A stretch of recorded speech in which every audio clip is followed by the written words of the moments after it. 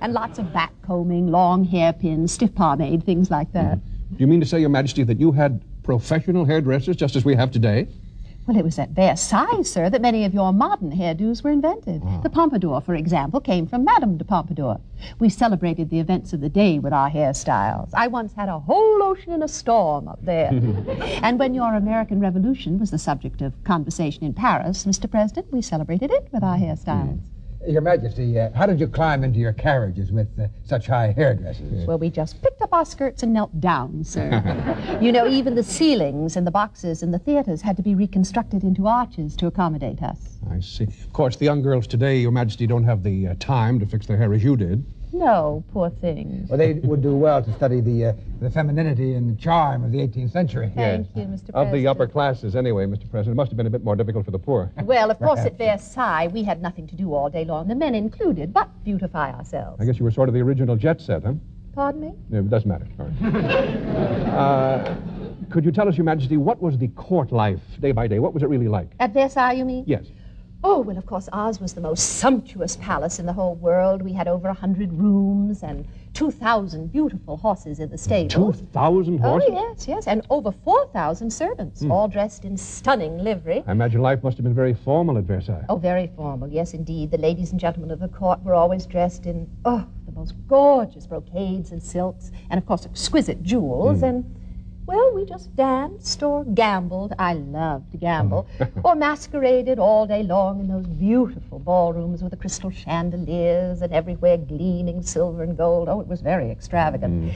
Yes, Versailles was the most extravagant, the most elegant, and the most utterly boring place in the whole world. Versailles was boring? Oh, utterly. In fact, it bored me so much that I persuaded my husband, the king, to give me my own little palace, the Petit Trianon. It wasn't very far from Versailles, and that's where I spent much of my time entertaining my most intimate friends. I see. Well, thank you, Your Majesty. Before we go any further, I want now to introduce our other guests who I know will also be most interested in your stories of Versailles. Well, one of them at least I should be most pleased to meet. Uh-oh. I think I see trouble ahead. Well, that one, of course, would be the distinguished Lord Chancellor under King Henry VIII. Yes, exactly. He was probably the most honest man in England in his day, and his courage and strength have been an inspiration to many down through the ages. Sir Thomas More.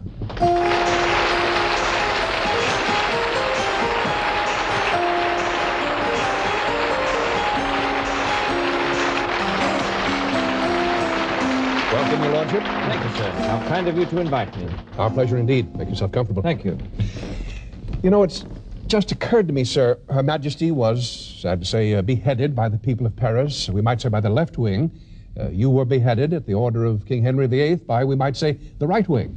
So then there can be danger from either democracy or monarchy. Oh, indeed, sir. We live on a singularly dangerous planet, but we are well advised to give more thought to how we live than to how we may die.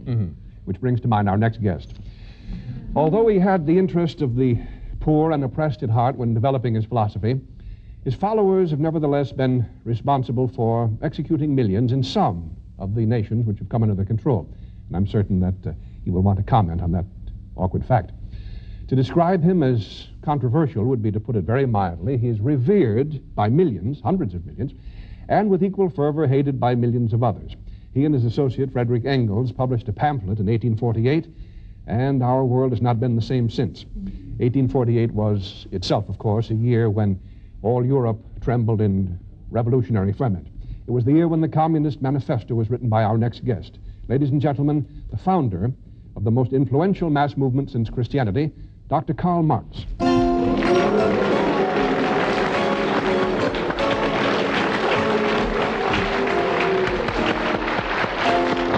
Welcome, Dr. Marx. I'm afraid, sir, that such a response from our audience is probably inevitable given the political history of the last half-century. Make yourself comfortable, sir. In any event, I assure you that you will be permitted to speak at length and freely here this evening. Thank you, sir. You referred in your introduction to the fact that I'm hated by some. Presumably they hate me out of concern for their own freedoms. But there is one point I should like that my opponents should understand. Your Majesty, that the common man in France in your day have the freedom to say who would rule him, did he control very much at all of his own destiny. Oh, well,